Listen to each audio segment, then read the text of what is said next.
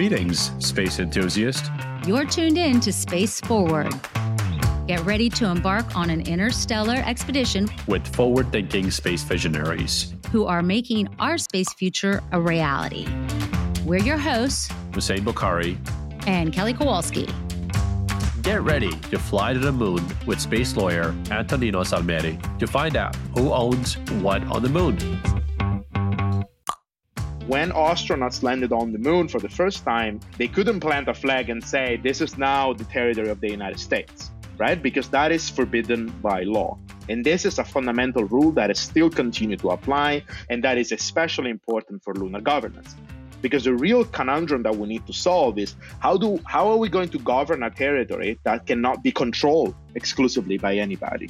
That is really the fundamental question that we need to answer. So, Hussein, we just heard from Antonino that nobody can actually outright own the moon per se, or parts of the moon, right? And that's according to the United Nations 1968 Outer Space Treaty. But things are definitely getting tricky now with all the different players and missions to the moon. Yeah, 100 missions are going to the moon within the next decade. There's the Artemis missions, and China plans to land crew to the moon by 2030.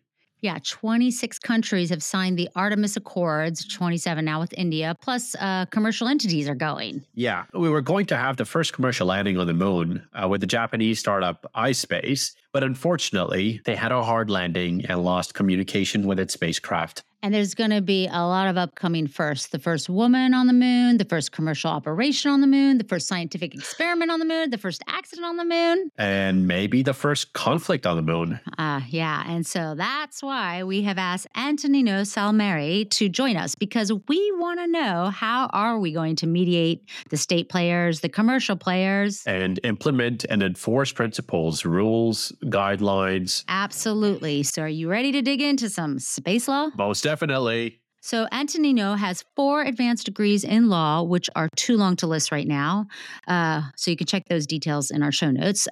He's a policy analyst at the Open Lunar Foundation, as well as co-chair of the Space Generation Advisory Council. And his book came out this year, Multi-Level Governance on Space Mining. Multi-level, multilateral, molto bene, with Italian space lawyer Antonino Salmeri. So, lunar governance. Obviously, lunar governance is a very fancy term, but let's not forget that lunar governance is still part of international space law, right?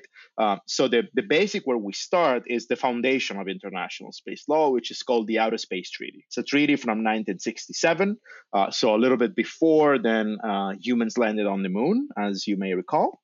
And the treaty provides fundamental principles. It's even in the title of the treaty. It says Treaty on Principles Governing the Exploration and Use of Outer Space, including the Moon and other celestial bodies. So that is the foundations that we have. And there are 2 pillars, let's say, of that treaty that are still shaping the activities in outer space to this day, more than 50 years later. One is the freedom of exploration and use.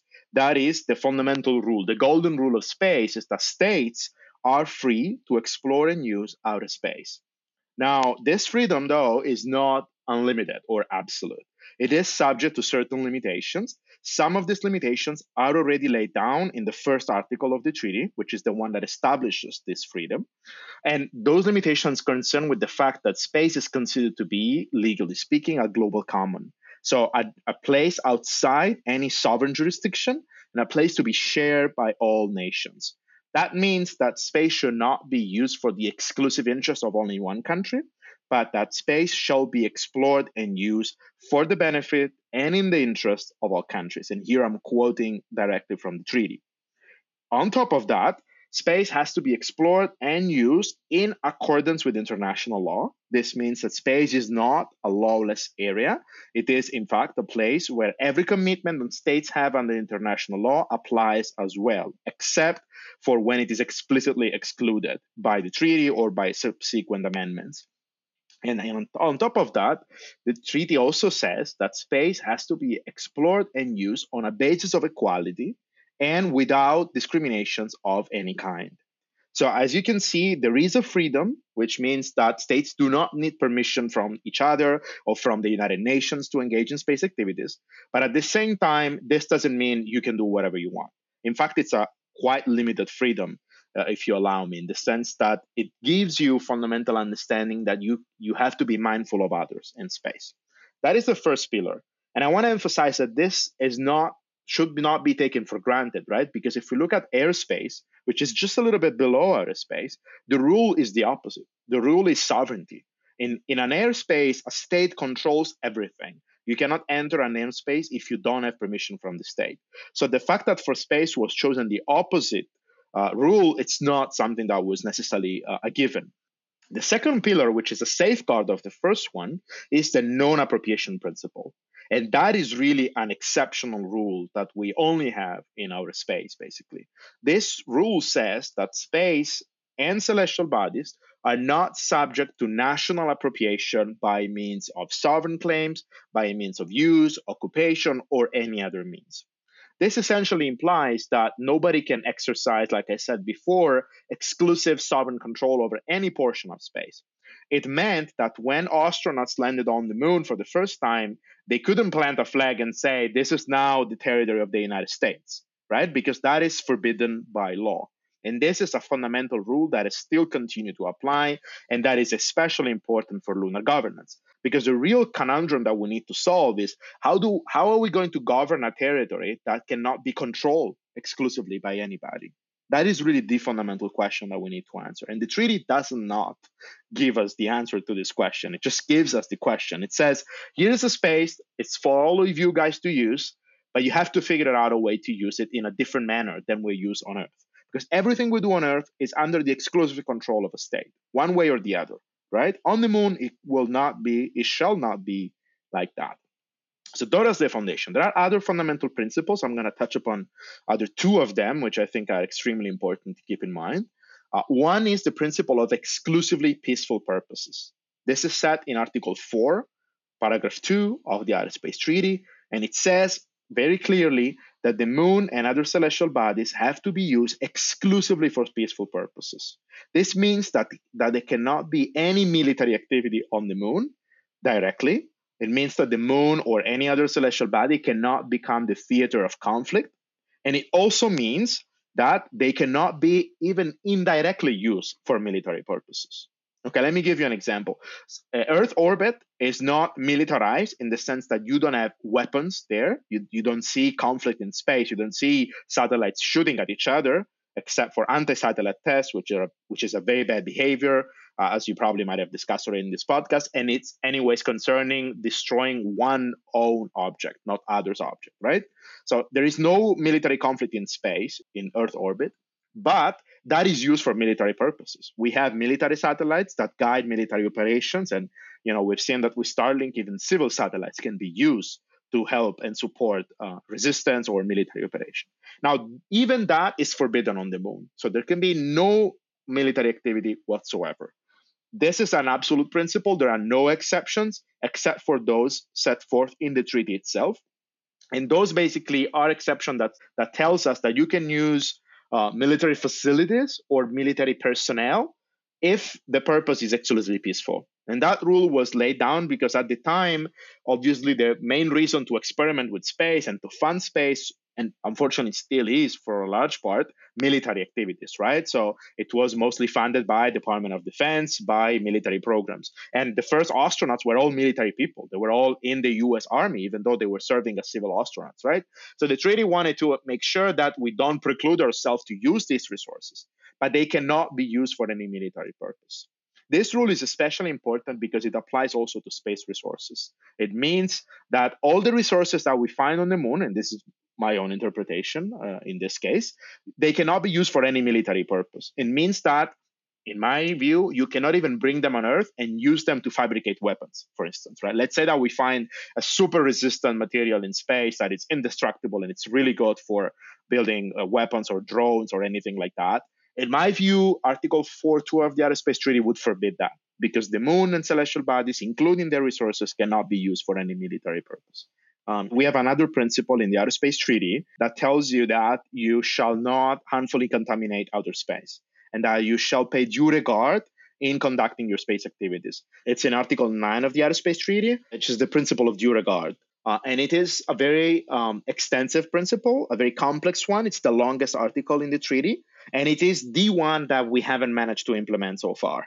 So like most of the other articles of the Aerospace Treaty, they have still been applied one way or the other. The principle of due regard, I mean, it's there. No one denies it. Actually, everybody's trying to find a way to implement it. But if you look at Earth orbit, right, and the problem with space debris, I don't think we can say that space have behaved with due regard to the interests of others or to the interests of future generation, because otherwise we would not have a massive cloud of debris floating in space, right? So it means basically that before any activity, you should conduct an assessment how my activity is going to impact the ability of others to conduct their own space activities. And if the answer is, I'm going to prevent them from doing that, then you're not paying due regard. So it is a problem. And for the moon and for celestial bodies, it's going to be extremely important that we find procedures that we all agree are in compliance with the principle of due regard, because that will serve as a measure to demystify operations and to avoid potential conflict. This is kind of my short answer. And I'll give you one example. Let's say that there is a scientific experiment going on the moon, right? Someone is measuring vibration on the lunar soil to see if the moon is still geologically active, which is a very real scientific question. And then a starship lands without providing any notice. Now, as you know probably better than me, because I'm not an engineer, when a big thing like that lands on the moon, given also the mass of the moon and the fact that there is no atmosphere and the planet and the celestial body is very small, it will cause a lot of vibrations, right? So it will interfere with the activity that is already happening. So in a sense, if Starship decides to land without consulting first with the other party or without giving any notice, without trying to understand what's going to be the implication on the experiment, they would be violating the principle of due regard. Another example, think about space resources, right? There is a lot of ice, seem to be a lot of ice on the lunar South Pole. If tomorrow any country, I was about to mention one, but let's not do that. Let's say one country, now the country of Proclivia, which is a fictional name from the Manfred Moot Court of many years ago. The country of Proclivia gives to one of its commercial companies permission to mine the entire South Pole of the moon for 100 years, because they are the only one with the technology. Nobody else is going there. The ice, we want to use the ice, so you get permission, you can get it all. I think that would be in violation of due regard, right? Because there is 100 tons and you're taking all of it, and that's not fair. So those are the kind of situation where we will find ourselves in the position to say, are you really considering the position of others or not? And it's really a case-by-case judgment. There is really no golden rule that here you can take a look and apply. There is no objective measurement, if you wish, that you can consider, but it will have to be assessed on a case-by-case. And it's really about facing others and making sure that your activity is not preventing what others want to do as well. I'm glad you gave that example, because that was kind of my next follow-up question, which is the ownership question. Mm-hmm. One of the reasons we're going into outer space right now is because of commercial entities right now, and a lot of federal space agencies, at least here in the United States, where I'm from, are commercializing. Elsewhere, probably in Europe. And I guess the question really ultimately is, when it comes down to that economic idea of ownership, and how is this going to be worked out, I suppose, as far as ownership is concerned? How does that really work out on a practical level? It's a really good question. It's been a question that, scholars have been reflecting and studying for a long time. And now states and policymakers have to figure out an answer in a very short time frame, because we do have companies going to the moon as we speak. Obviously, space agencies have already used space resources. So the simple answer is that the principle of non-appropriation, the way it is interpreted right now, it's not covering space resources. It does not forbid the appropriation of space resources. And the reason is that the rationale for that principle was not to prevent any appropriation of resources. It was more to prevent colonization, right? If we want to be straightforward, it was to prevent that you going out of space to extend your own sovereign territory. Like, last week I've been on holidays in the Canary Islands, which is still territory of Spain, but it's definitely not in Spain, right? We don't want something like that in space. It happened on Earth. We agreed it was not really ideal. Certainly it was not done in the best way. We don't want to repeat it in space. That's what the non-appropriation principle forbids. At the same time, if you separate something from a celestial body, if you extract it or collect it, then the principle does not apply anymore. It does not prevent appropriation of individual separated resources, because the the fact that you're doing that, it doesn't mean that you're colonizing space, right? It means that you're simply making your mission, your space exploration more sustainable, because that's the real case scenario that we're going to use space resources for. And if you're going to make money out of it, there is no problem, because it's not that the commercialization of space is forbidden. We've been commercializing outer space for the past 50 years. There are companies that make a lot of money because of telecommunications. And so by appropriating, in a certain extent, orbits and frequencies, even for a limited amount of time. So we can do the same with space resources. Now, the real question here is, how does this comply, not with the non-appropriation principle, but with the benefit sharing principle, with the idea that we shall use outer space for the benefit of humankind, and also that we shall use it with due regard? I think those are the two different questions that we need to figure it out. Now, in the short-term scenario, we're really talking about small quantities. So in my case, from my opinion, I don't see a legal issue there. If iSpace tomorrow is going to scoop those, those, I don't know even how much kilos of lunar regolith, and then put them on a place for NASA to collect later on, this is fine. It's not that we're not really causing any issue to others. We're not really excluding others from the benefit of the moon. This is really a small thing. Now, if you ask me in 50 years when we're going to have large-scale operations, then we need to find a way to share some of the benefits, which does not necessarily mean sharing monetary benefits, because, again, profits are very hard to be made in this endeavor. Probably will take about 50 years to see any profit, but we'll have to think about, okay, what kind of scientific data are we going to acquire when conducting these operations? And how are we going to share them with the rest of the world? How can we make sure that developing countries and emerging space nations can take part in these endeavors? I'm not really a fan of just, doing something and then split with everybody else who has done nothing with it. I am more in favor of capacity building. I think we should use space resources as an opportunity to include countries that would not be able otherwise to conduct their own space programs, by having them chiming in bigger, larger space exploration programs. I do think that could be a potential solution in the short term. In the long term, we may also figure out a governing system, something at the international level that will make sure that the licenses are allocated by an international entity, and you pay a fee or you pay taxes directly to this entity, and therefore there is a way to redistribute the benefits. There could be a fund that then could be used to support emerging countries to participate in space exploration. But all that, while it makes sense in the legal viewpoint, it's going to be really in the future. I don't see that happening in 10, 20 years, and I don't see the need for that, because, again, there is no profit. We're not going to be at the large scale that would make this reasonable. So, again, in the short term, I think we need to figure it out how we can combine these commercial missions with science and with opportunities for capacity building. And then in the long term, international governance will probably be the key to avoid any conflict about appropriation and benefit sharing.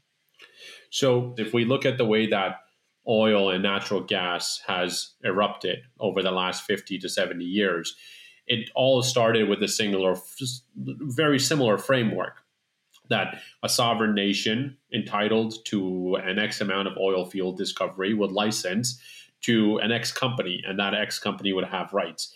Could this happen in the similar case and scenario, that because we don't have any critical rules of engagement for this to be executed, as yes, we don't know what's out there and what can be extracted, but shouldn't we set up some rules or some modes of or rules of engagement before we get there, per se? What do you think about that?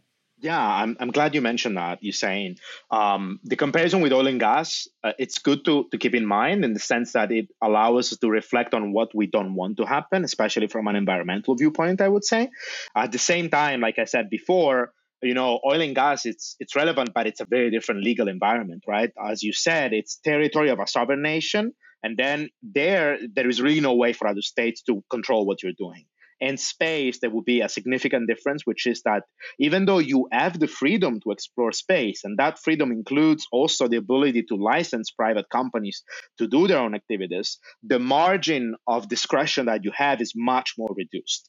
because there is also a significant level of political attention to that, right? Every year, the United Nations Committee on the Peaceful Use of Space meets, and there are discussions about these issues. And if you would happen to start going beyond what everybody else feels comfortable with, you will be put immediately under scrutiny and under a lot of international pressure. Now, to your point, there should be rules of engagement, absolutely. And this is something that the international community is already working on two different levels. So at the very high level, there is a working group that was created in 2021 in the legal subcommittee of the UN Committee on the Peaceful Uses of Space in Vienna. And the working group has been entrusted to work on a 5-year work plan for the development of an initial set of principles, ensuring that space resource activities are conducted in accordance with international law and in a rational, peaceful, safe, and sustainable manner. And so that working group started its activities this year in 2022. And by 2026, 2027, it aims to have this set of principles agreed. Now, those will not be legally binding principles because Scopus does not produce any more binding rules.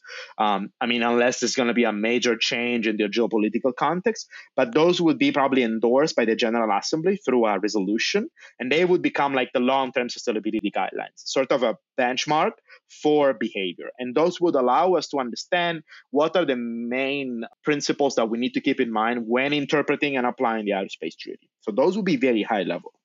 In the meantime, I do see the need also to develop more concrete rules of engagement. How far away you should stay from an ongoing operation? And are you actually entitled to say to somebody, don't come too close because otherwise there's going to be a safety problem? And how are we going to manage that and avoid that this is used to justify indirect appropriation of outer space or unacceptable exclusive behaviors? Now, for those rules, Scopus is not the right place because Scopus works really on a high level and it's a state forum and it's very slow also, to be quite frank. So this is why I am personally working on an initiative called Lunar Policy Platform. And the idea of the LPP is exactly to be a forum for the development of these standards of behavior, as we call them, which again are not binding rules. They are voluntary norms, but they would set behavioral expectations and again function as a benchmark for concrete operational issues in conducting lunar operations, including but not limited to space resources. And that requires participation from all stakeholders. So the initiative is targeting states and it's targeting also companies on a primary basis because those would be the two entities with more at stake. But it also involves the perspective of civil society, of indigenous communities, of academics, just to make sure that we really hear all voices and then we can find a synthesis of those voices that will not be perfect, will not be binding, but it will be a start. And then through adaptive governance, we can evolve the set of rules, the one that the LPP develops, as well as the one that the working group will develop in 5 years. And hopefully in 10, 15 years, we can use them as a basis to negotiate an international instrument. Could you see rules or behavior that could help you set yourself up for success? I mean, what I'm trying to understand is that we were very reactive towards what happened within the orbital regime. It was very, very quick, right? From 2018, and it's only been 4 years, and we've already proliferated a drastic amount. We saw it coming. Nobody really believed it, but until it actually happened, now we're kind of like we have our backs against the wall, and we're trying to be reactive. Could we consider that there should be something that could be temporarily binding as a lot of these existing missions that are taking place? For example, within the next 5 years, there's supposed to be a minimum of approximately 100 missions that are supposed to take off, 100 pieces of equipment, man-made equipment that are supposed to land on the surface of the moon, right? Why isn't there something temporarily binding for us to consider? And Hussein, I take it you're referring to low Earth orbit and the regulation in that area. Is that what you're referring to? Yeah, so in the orbital regime, I'm referring to the low Earth orbit, definitely. But in the cislunar space, I'm referring to very specifically the surface of the moon. All right. Well, I mean, it's an excellent question, right? We have a lot of missions coming up, and the comparison with Earth orbit, it's important because, again, it puts us in perspective. Do we want to repeat the same mistakes? Definitely not. There are many layers to your questions, though, right? One first layer is that we don't want to be reactive on the moon. We definitely want to be proactive. And the reason is that it's much harder to fix things on the moon than it is on orbit. And it's already very difficult on orbit. It will be very difficult for us to fix if we make serious damage to the surface of the moon. So there is the interest in being proactive, because we all know that these rules will be also beneficial to ensure that all the money that you're investing, we're talking about really 100 millions, if not billions of dollars and euros and yens, they are well invested. Because if you don't rules of engagement and something goes bad, all this money is lost. At the same time, it takes really, really, really a long time to negotiate binding agreements. So something like temporary binding, if you allow me, is like a contradiction in terms, in the sense that by the time we finish negotiating that, we will not need those rules anymore, probably, or we will need different rules. They might agree on the fact that this is what we should do, that it's very important that everybody tries to abide by it, informal ways of saying that these are like the standards, that these are like the criterion to determine if you're at fault and therefore if you're liable. There are many different ways you can phrase that, but nobody will accept to be bound, especially on a temporary basis, because the purpose of binding rules in international law is to serve for the long term. So unfortunately, I don't think, while creative, I don't think that would be the solution. At the same time, looking at the comparison with orbit, right? The costs are very different. Right now, the reason why we got so much activities on low Earth orbit is that it became really cheap to fabricate satellites and to launch them. I think Elon Musk really made a huge difference there with SpaceX. Now, the same may happen, right? If a lunar starship will be able to transport a lot of cargo on the moon, we may find ourselves overfloated by objects on the moon, which is true. It's a thing that can happen. But what type of objects are we really talking about? We're talking about things this big, like my water bottle, most likely. It's like cans that contain human remainings, or small rovers that will move for 10 days and then they will die. So we will be overfloated by most likely useless objects. I'm not too concerned about the real damage that these objects can do to the moon, to the lunar surface, the same way that a constellation of 5,000 satellites can do to low Earth orbit in terms of debris.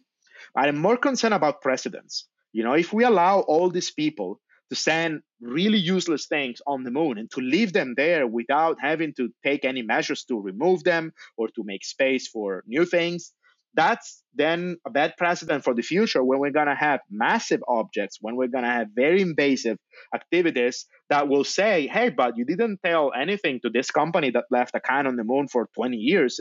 You didn't ask them to pick it up. Why? What do you want from me? You already established the rule that we don't need to clean our messes, no matter how big or small. The rule is the same, or should be the same.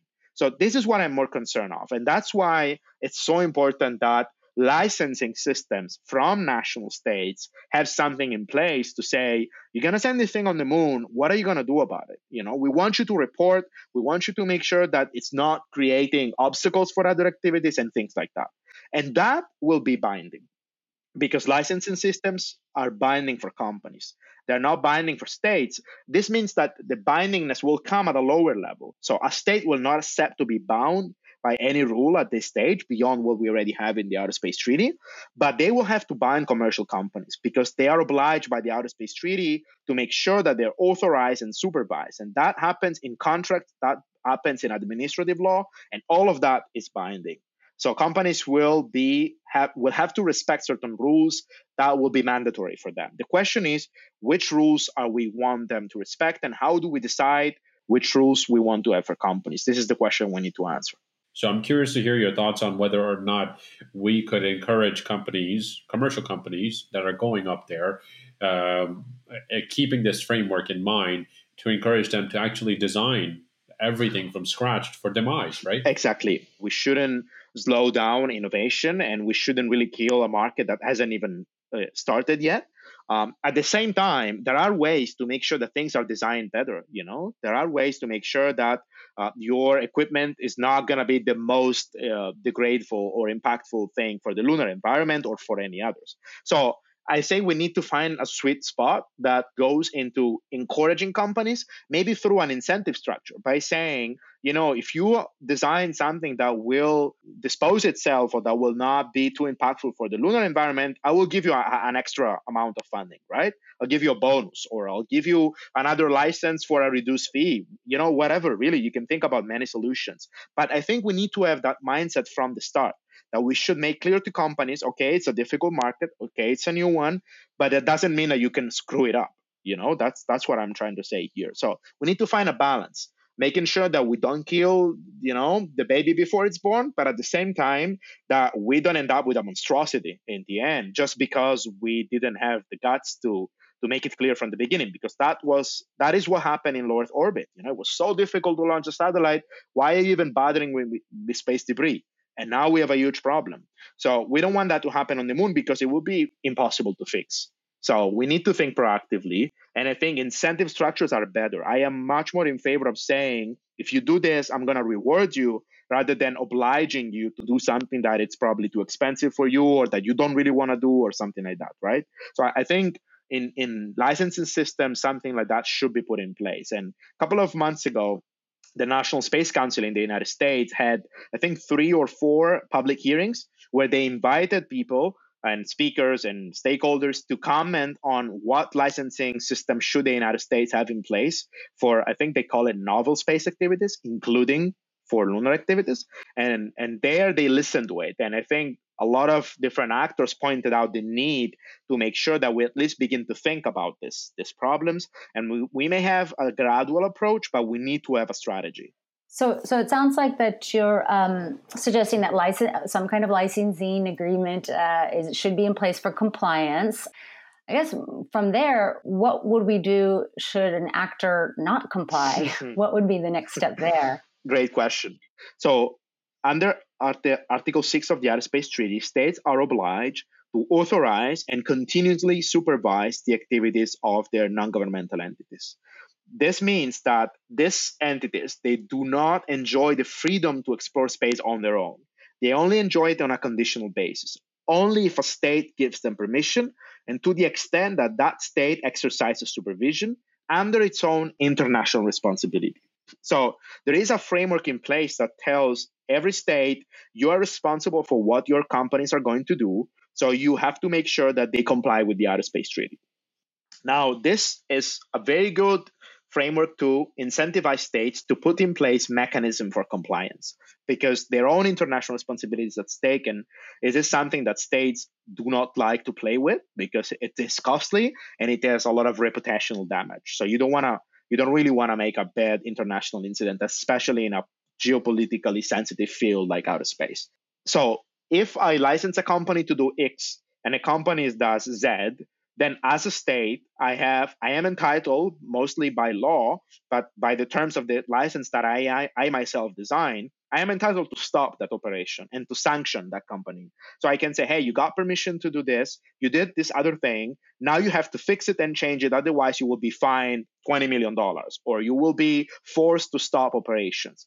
And most of the times, a state will be able to exercise enforcement measures about it, right?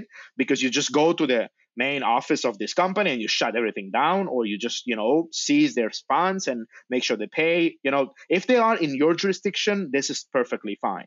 And I'll give you an example, right? A couple of years ago, a company called Swarm Technologies wanted to launch a constellation of very small satellites. I think it was nanosatellites called Bees, and operate them from the United States. And the US government said no, because they said these objects are too small. We cannot track them. We're not sure where they're going to go once they're in orbit. So you don't have permission to operate them. So what they did, they went to India and they launched them nevertheless. And then, and then once the FAA and the FCC found out, they said, what are you doing? This is not fine. You're a US company. You have to comply with what you said, with what we told you. So we're going to fine you. I think they fined them for a couple of $1 million. And we're going to stop any operation that you already have. So no license for you anymore in the future. No license to operate this satellite. No license to operate any other satellite you have until you fix this. And then I think a couple of months after, Swarm Technologies complied, and then they reached an agreement with the FAA. They apologized, they paid a fine. This will never happen again. So US company sanctioned by the US government, this works just fine. The problem is if we have a US company that is doing something that Russia thinks is not fine, or that China thinks is in violation of international law, or the other way around, an Italian company or a Chinese company, and the US government thinks, what are you doing? This is not, we think this is not fine. We think this is in violation of the Outer Space Treaty. That is the problem, because you as a government don't have any power to stop directly the private entity of another jurisdiction, and you don't have any way to force another government to comply with what you think is an interpretation of international law. That is where we lack the enforcement mechanisms. And again, sorry to come back to my book, but my research that I did was exactly on that. And there is no other researchers as focus on this question, right? What do we do with enforcement of international space law? What are the means that we have available? And the answer is that we don't really have much besides political pressure and besides arbitration. The short answer to this question is, if you think there is a violation by a private companies from another state, you as a third state can sue one of these parties in front of an international arbitrator, like the Permanent Court of Arbitration, and get a decision there. And that decision will be enforceable because there is a convention called the New York Convention that says that international arbitral awards are directly enforceable in all the countries that signed and ratified the convention. And the New York Convention is a very widely ratified international instrument. Basically, all countries in the world have ratified it.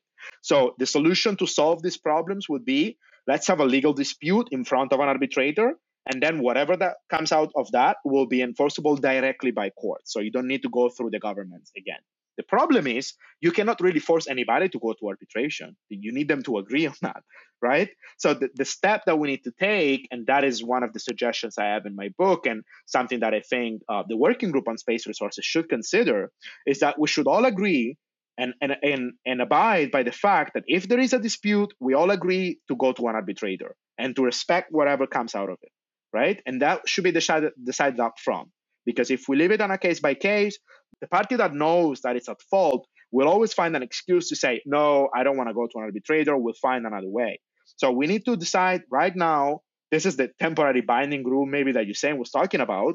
Okay, we don't know what the rules are, we don't have binding rules, but we do agree that if we have a dispute, this is what we do, and this is how we solve it. And we all agree with that.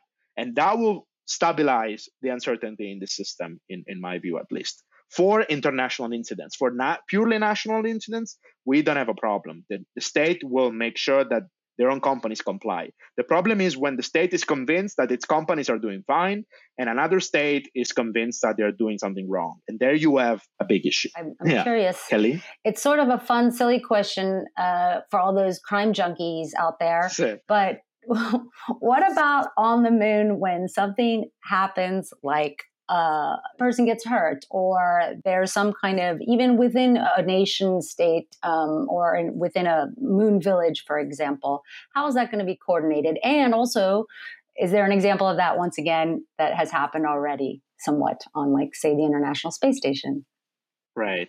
So glad you brought that example. And of course, the humanitarian part is an extremely important one. There is an article in the Outer Space Treaty specifically dedicated to the duty that each state has to provide immediate assistance to astronauts in distress in emergency situations, right? This is Article 5 of the Outer Space Treaty. So if someone would be in a dangerous situation on the moon, as much as on celestial bodies, and a state is in the position to intervene and do something, they have to do that. It's binding law. There is no question about it. In principle, this is the solution, the answer to your question. Now, in practice, this very much depends, as Usain was saying before, on the design.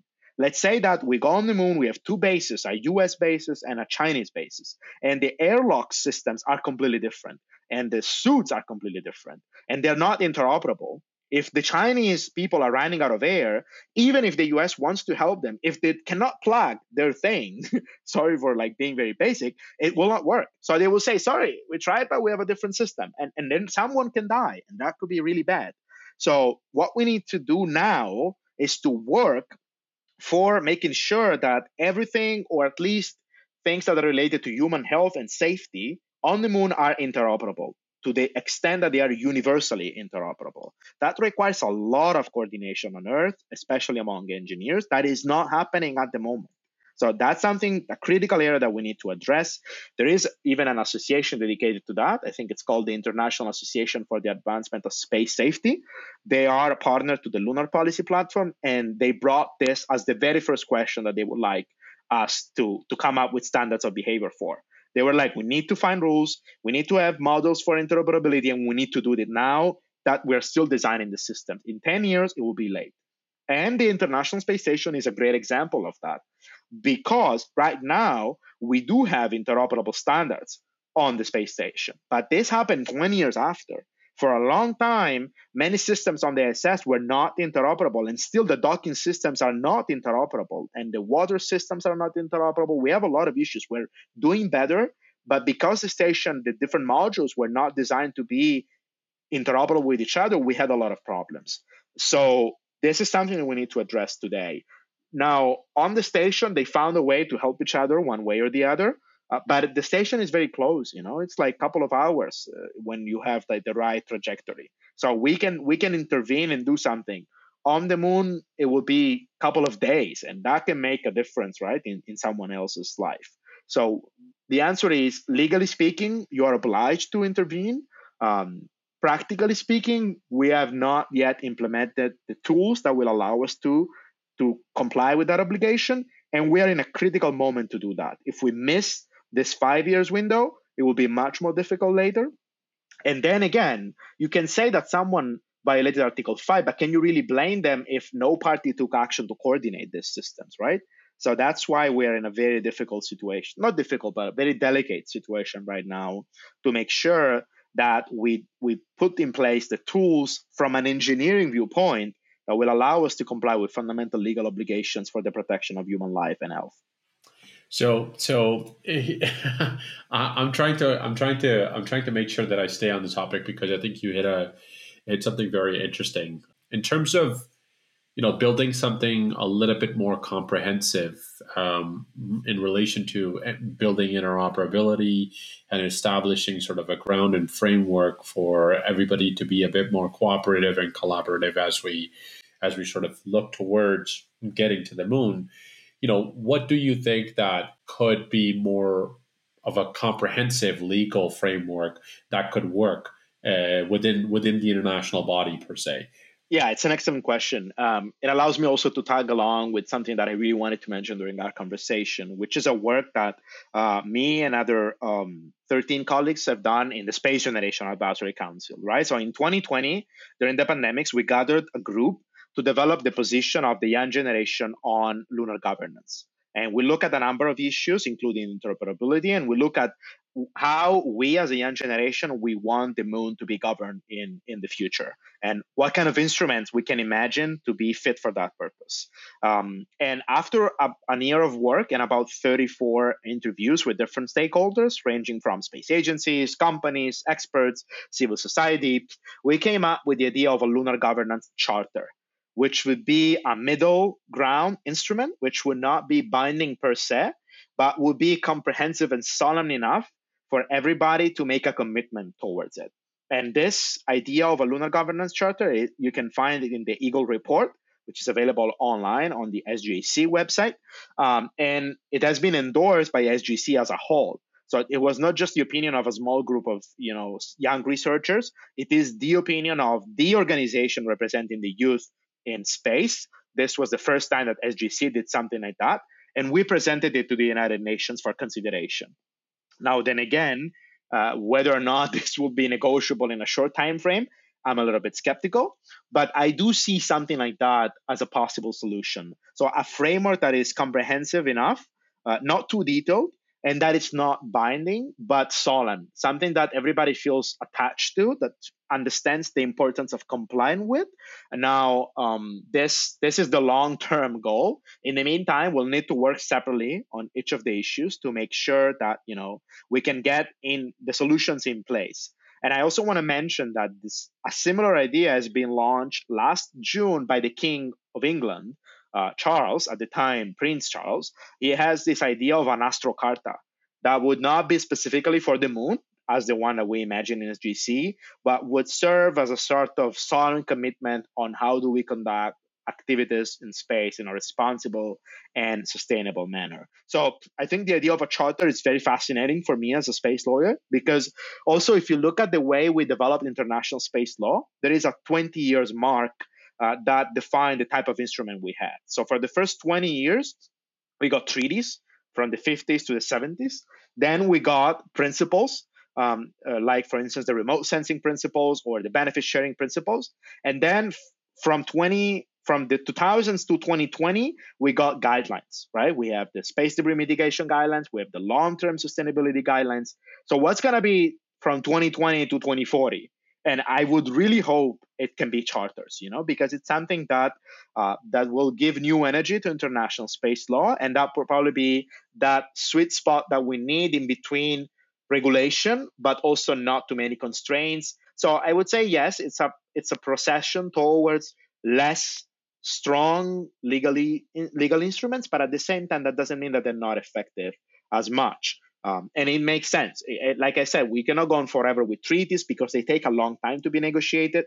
And because of the legally bindingness, they will be very high level all the time.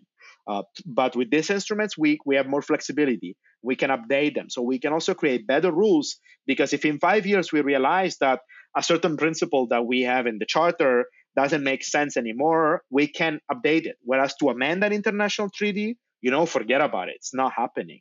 It's too complicated. It requires the approval of all the parties that ratified the treaty. It's going to be there forever. So I think it's a good progression. I had some last minute questions here. I'll try to combine them together because I know time is running out too. But I'm curious right now. We ask the question is, who is we? And we hear this often, like the moon should be for all humankind and should be open for all nations on the planet Earth, which sounds really fantastic, except, how things have played out on Earth, it doesn't always feel that every nation is getting the best advantage of all for all of humanity. And we've had lots of problems, obviously, and historically on Earth about resource use, not just, the fact that we're not always being environmentally correct, but also, taking resources from other nation states. So the big question for me is kind of a more philosophical question is, does the moon and all of its resources actually belong to humanity? And secondly, then, who is this humanity? But also in a really practical way, who are these main players that are really, group of nation states that are going to be there that are really going to have to be complying with some of these ideas? That's a lot of questions in one big last question. All right. I'll try to be brief, but also to give you satisfaction and try to go into the specifics of your question, because it's also very fascinating, right? So first of all, legally speaking, the moon does not really belong to all of humanity, right? The legal status of a global common does not entail that. It entails that it's an area that we share, but that doesn't mean that legally you have a right to it, like a right to own it. Because like I said, nobody owns it. So we cannot really talk about who does it belong to, because no one owns it. At the same time, because of that, it's a shared environment that we all need to share. This is from a legal viewpoint. Even more so from an economic viewpoint, in the sense that there is no obligation to distribute money that you make out of space with everybody else, and we saw that already in low Earth orbit. From a philosophical viewpoint, I do believe that the moon belongs to all of us, spiritually for sure, culturally, and even maybe scientifically. So I do think that we have for sure a moral obligation to make sure that we do not use the legal framework to ruin that.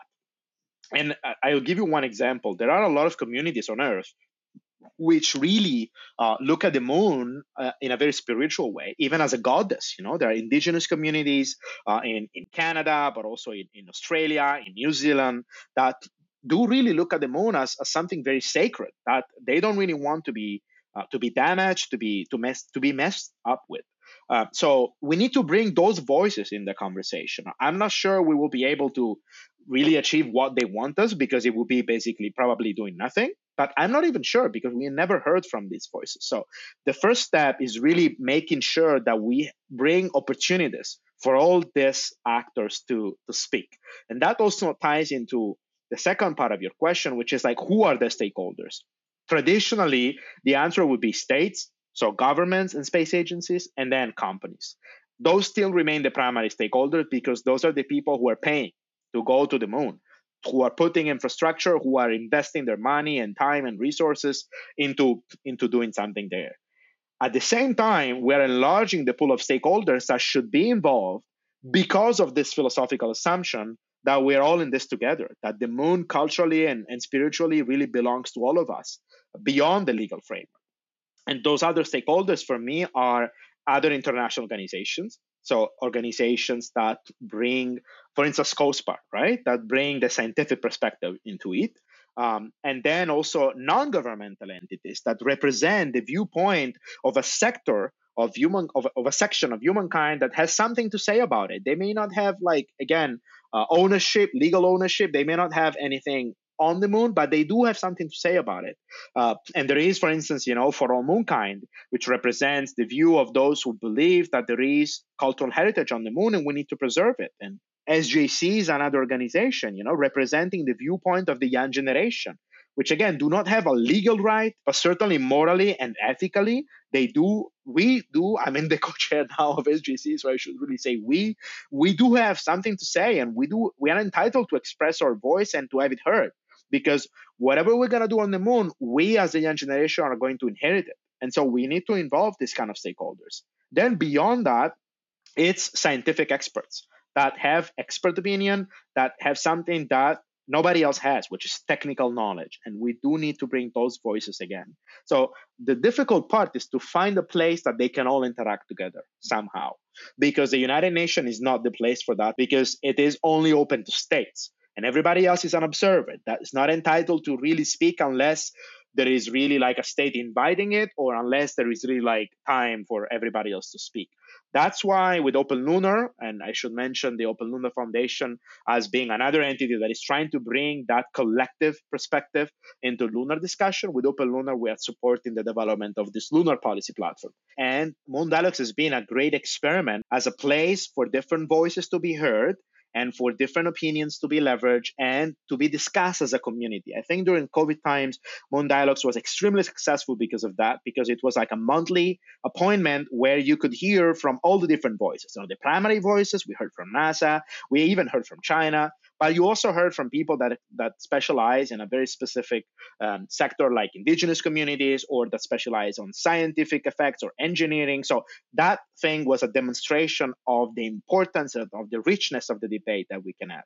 And I also want to mention that Moon Dialogues recently produced a lunar policy handbook that has a sort of foundational assessment of what are the main questions that we need to solve to enable safe and sustainable and prosperous activities on the moon. And then again, that was done as a really collective effort, including Open Lunar, SGC, Secure World Foundation, Arizona State University, For All Moonkind, and MIT Media Lab Space Exploration Initiative. And then in the future, I hope Moon Dialogues will be, let's say, complemented by what we're trying to do with the Lunar Policy Platform on a more operational level. Now, into your question about can we apply the model of property rights as we have it on Earth in space? I'm not sure, and I don't think so. That's why a conference like the Commons in Space conference is such an interesting place, because then we can have engagement between the space law community and the Commons community, and then try to learn from experiences on Earth with other models of managing resources. Kelly mentioned that the most ancient community on Earth doesn't have individual property rights, but they have common property. And I think that's something we should keep in mind. There are many different options that we have on the table, and we need to demystify this obsession we have with private property as if it was the panacea to all evils, or if it was really embedded in human behavior. I do think it's very important, and historically it has played a great role in fostering development and innovation. And in the capitalist model, it is really the golden rule. But I think in space, we have the opportunity to maybe temper it. I'm not saying we should abandon it entirely, but we can model it to a different environment and a different system. And my proposal for that is really to focus on the concept of use rights rather than property rights. Because again, property as such in space will be very difficult to establish, because property means exclusivity. It means that you have full control, that you can kick everybody out. That's not happening on the moon, and I hope it will never happen, right? Certainly not happening with the current system we have in place. And some people argue that we should abandon the system we have in place because it's not compatible with property rights. And I think that's a big mistake, because the only reason why space has remained peaceful and has managed to prosper as a flourishing economy, it's because of that, I think. Otherwise, we would have really ended up with a lot of conflict and tensions, and maybe we would have weaponized space, and then nobody would have made advantage of it. So I do think that we should stick to the non-appropriation principle. We should stick to space as a legally global common, but at the same time find creative ways to reinterpret property rights in a way that serve the purpose. At the end of the day, what do we want to achieve in space? I think that's really the question. We want to have a society develop in space. Let us imagine that society in the way that fits better the space environment, rather than trying to obsessively replicate models that we're comfortable with on Earth. So use rights could be a start. And then the idea of common pool resources, which has been discussed extensively at the Common in Space conference, is another one that we should experiment. And then hopefully merging these different theories into a new one, and then apply it on space. The good news is that we have time. We have time because, like I said, the technology, the cost will not allow us to have large-scale operations on the moon to extract resources in the way that it could become concerning. But we need to be very mindful about precedents. So like I said, even small things can create damage later on. So we need to say what we're doing now, it's not the main rule. We're experimenting with it. We will see if it works, and we will be open about changing it. And then we can evolve in time, I think. Your PhD, the multi-level governance of space mining, you defended it a month ago. It's a big milestone for you. So congratulations. Thank you on that. What did you find to be the most difficult thing to overcome, and who supported you along the way, and why have you made a pivot to space legal? That's a very interesting question, and a hard one to answer in the short time that we have. I think during my PhD, the most difficult part for me personally was to really narrow down the scope of my research and focus on those 2-3 questions that are the fundamental ones. And so, like, identifying what would be the priority issues that we need to focus on at the moment to have a meaningful discussion, that was the biggest challenge. And I think my supervisor, Professor Maulena Hoffman, and my colleagues, Gabriel Leterre, and others from the University of Luxembourg, as well as my friends like Juliana Rotola and everybody else at SJC and ISU, they really helped me out with that, sometimes directly, sometimes indirectly, because by listening to people, you really see what are the things that we need to focus on. And for instance, I'll tell you that originally my enforcement chapter was supposed to be like double the size, because I really wanted to experiment and think about how do we actually enforce rules in place on the moon, because there is no possibility to exercise the use of force. There is no sovereign nation. So can it be police on the moon kicking you out of a mining site if you are trespassing, or, sanctioning your bad behavior in place? Can we do something like that? I would have loved to research on it and to think about it, but one of my committee members said, is this really like the first thing we need to solve? And the answer is no, because it's going to happen maybe in 100 years. It's going to be a more expanse type of problem. So I had to let it go. That was the most difficult part for me. And I'm glad that I was surrounded by very smart people that made me think about, okay, where is the most impactful that I can talk about?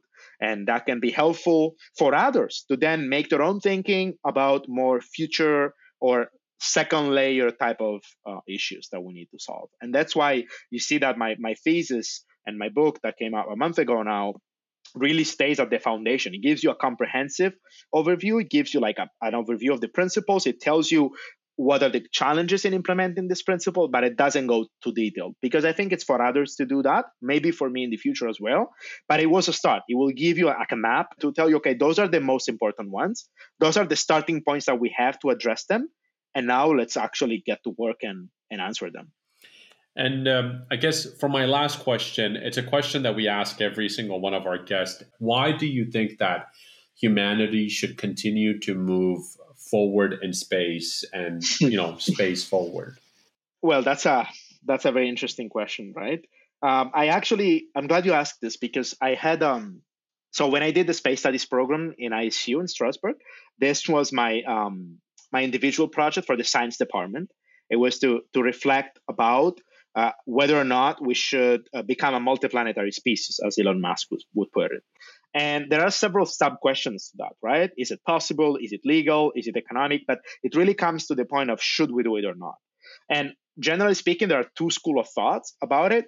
One is this cosmism, and the other one is more like an anthropocentric view. And one of them believes in the idea that we are destined to explore space, that it is in our DNA to continue expand and to enlarge our perspective to go somewhere else. And the other current says, well, actually, no, because space is much bigger than us. The universe is much bigger. So we should be more mindful, and we should be also limiting ourselves not to, some people say, not to screw up other planets or the rest of space.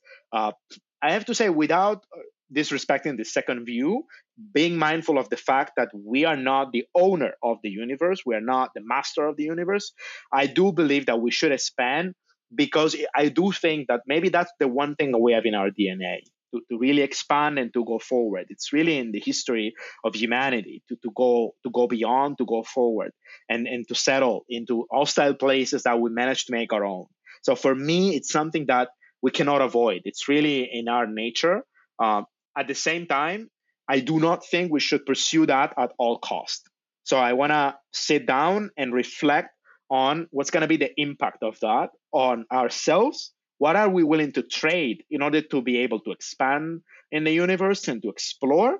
And second, what's going to be the impact on other forms of life, and even on not typical life that we may consider, even just on inhabited planets? Can we just do whatever because they don't have life? Like, I think we should reflect on this and put ourselves on boundaries. But fundamentally, I think we are destined to go forward. And that is why I wanted to work in space law, to help humanity move forward in the right direction, which I think it's a direction based on the rule of law and on systems that allow us to cooperate with each other rather than to conflict with each other. I was about to say compete. I think a certain degree of competition is good, but we should keep in mind that if we are to succeed in space, we are to do it together. And hopefully that ties in again with that who is we question. I think in 50 years' time, technology permitting, we will really be able to have a humanity viewpoint in space. Well, thank you. Thank you for taking the time out of your day and sharing your thoughts with us, and obviously sharing your expertise. And hopefully we'll love to have you on one more time. Yeah, thank you so very much. It was really a fun conversation. You had really amazing questions, and I'm sorry, we didn't get more time to dive really deeply into them. You can come back next time and talk about your moon police. How to do it. Awesome. If you're still listening, a word from your sponsors, which is essentially us. Our team works really hard to bring you these enlightening conversations about the future of space exploration. And yes, you are vital for fueling our podcast and making sure that we don't disintegrate into the vacuum of outer space. So if you like Space Forward, give us a thumbs up. And if you love Space Forward, well, then share that love and recommend this podcast to a friend.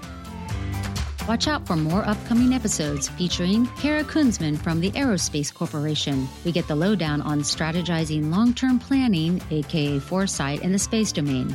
Also, a lively discussion with team members from the Tumbleweed mission who are designing wind-driven rovers to explore Mars, and Solange Massa, who talks to us about applying her innovative organs-on-a-chip technology for medical research on Earth and in space.